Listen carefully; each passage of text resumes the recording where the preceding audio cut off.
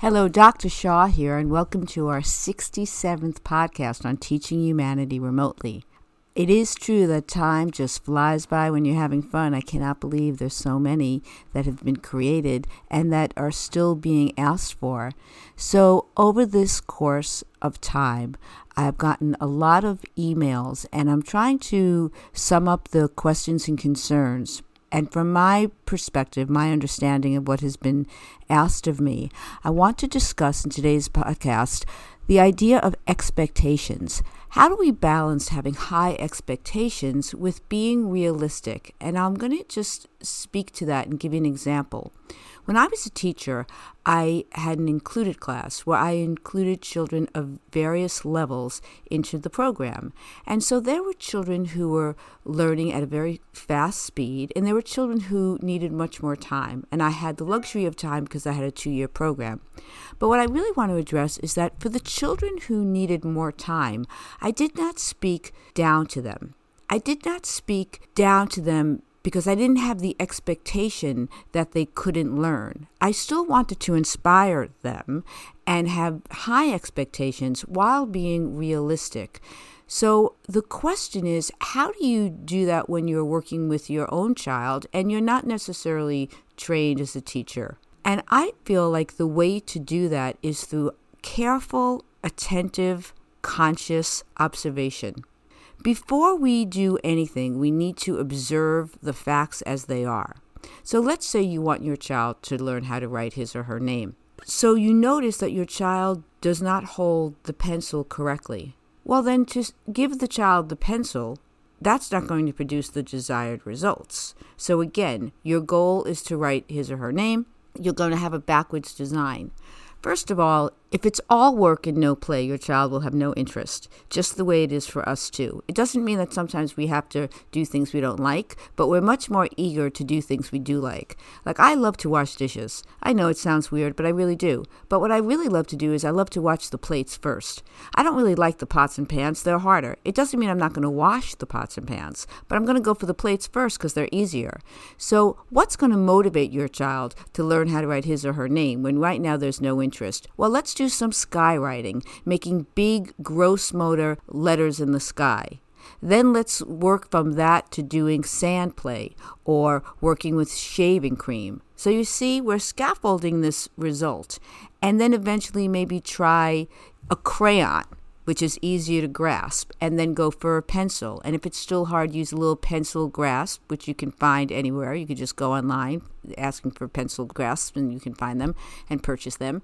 So this will help your child hold the pencil correctly. So you see, we're still having high expectations. You're going to have your child learn how to write his or her name, but it may take many steps, and you're going to know that because you're going to, through careful observation. So when I would read a story, let's say, to children who are learning at different rates, well, all I would do to make sure that everyone would understand the story is I would explain the tricky parts. I would explain via going over the vocabulary prior to reading the story. And then I would explain by asking leading questions so that it would still be thrilling and interesting and motivating to the advanced learner, but it would also be accessible to the learner who needed more time. So that is really what I wanted to talk about. It's very important that we don't speak down to children, because when we speak down, they stay down. We have to be inspiring. It's similar to like when that baby who wants to learn to walk. That baby naturally wants to learn to walk, and that's why every time they fall down, they're still inspired to get up.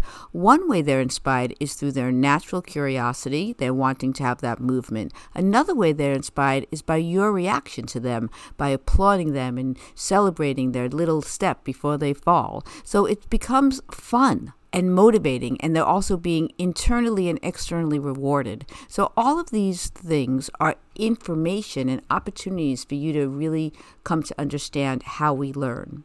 Again, I think the most important thing that we can do for children is to show them we love them. We love them as they are, and we also want them to become their best. That can sound contradictory, but it isn't, because that's how it should be for each of us. We are fine the way we are, and we could always do better. And so I think that philosophy can be very inspiring. So I hope that you continue to write me questions. I hope that you enjoyed your holiday and family time together. And I hope that there was a lot of opportunities for learning and growing and having fun and just sharing the love and the generosity of spirit during this holiday season. Remember that your child will learn what you teach them through your conscious and unconscious modeling. So intention is key. Please feel free to visit my website at learnwithmeremotely.com, and there you can get all the information you need for my books. You could ask me questions and I will answer them. And until next time, enjoy your time with your children, staying healthy and being safe. And that concludes this episode of the podcast series, Teaching Humanity Remotely with Dr. Mindy Shaw. Thank you for listening. You can follow Dr. Shaw on Facebook. Her page is Learn With Me Remotely. That's on Facebook. That's also her website, learnwithmeremotely.com. Her podcasts and all the books that she's been referring to are on that site for purchase, and samples are there as well. You can follow her on Twitter at Dr. Mindy Shaw 1. Doctor is abbreviated DR, and the 1 is the number 1, Dr. Mindy Shaw 1. And on Instagram at Dr. Mint with a T, Shaw. Thanks again for listening. Watch out for the next podcast in the series. That'll be coming real soon.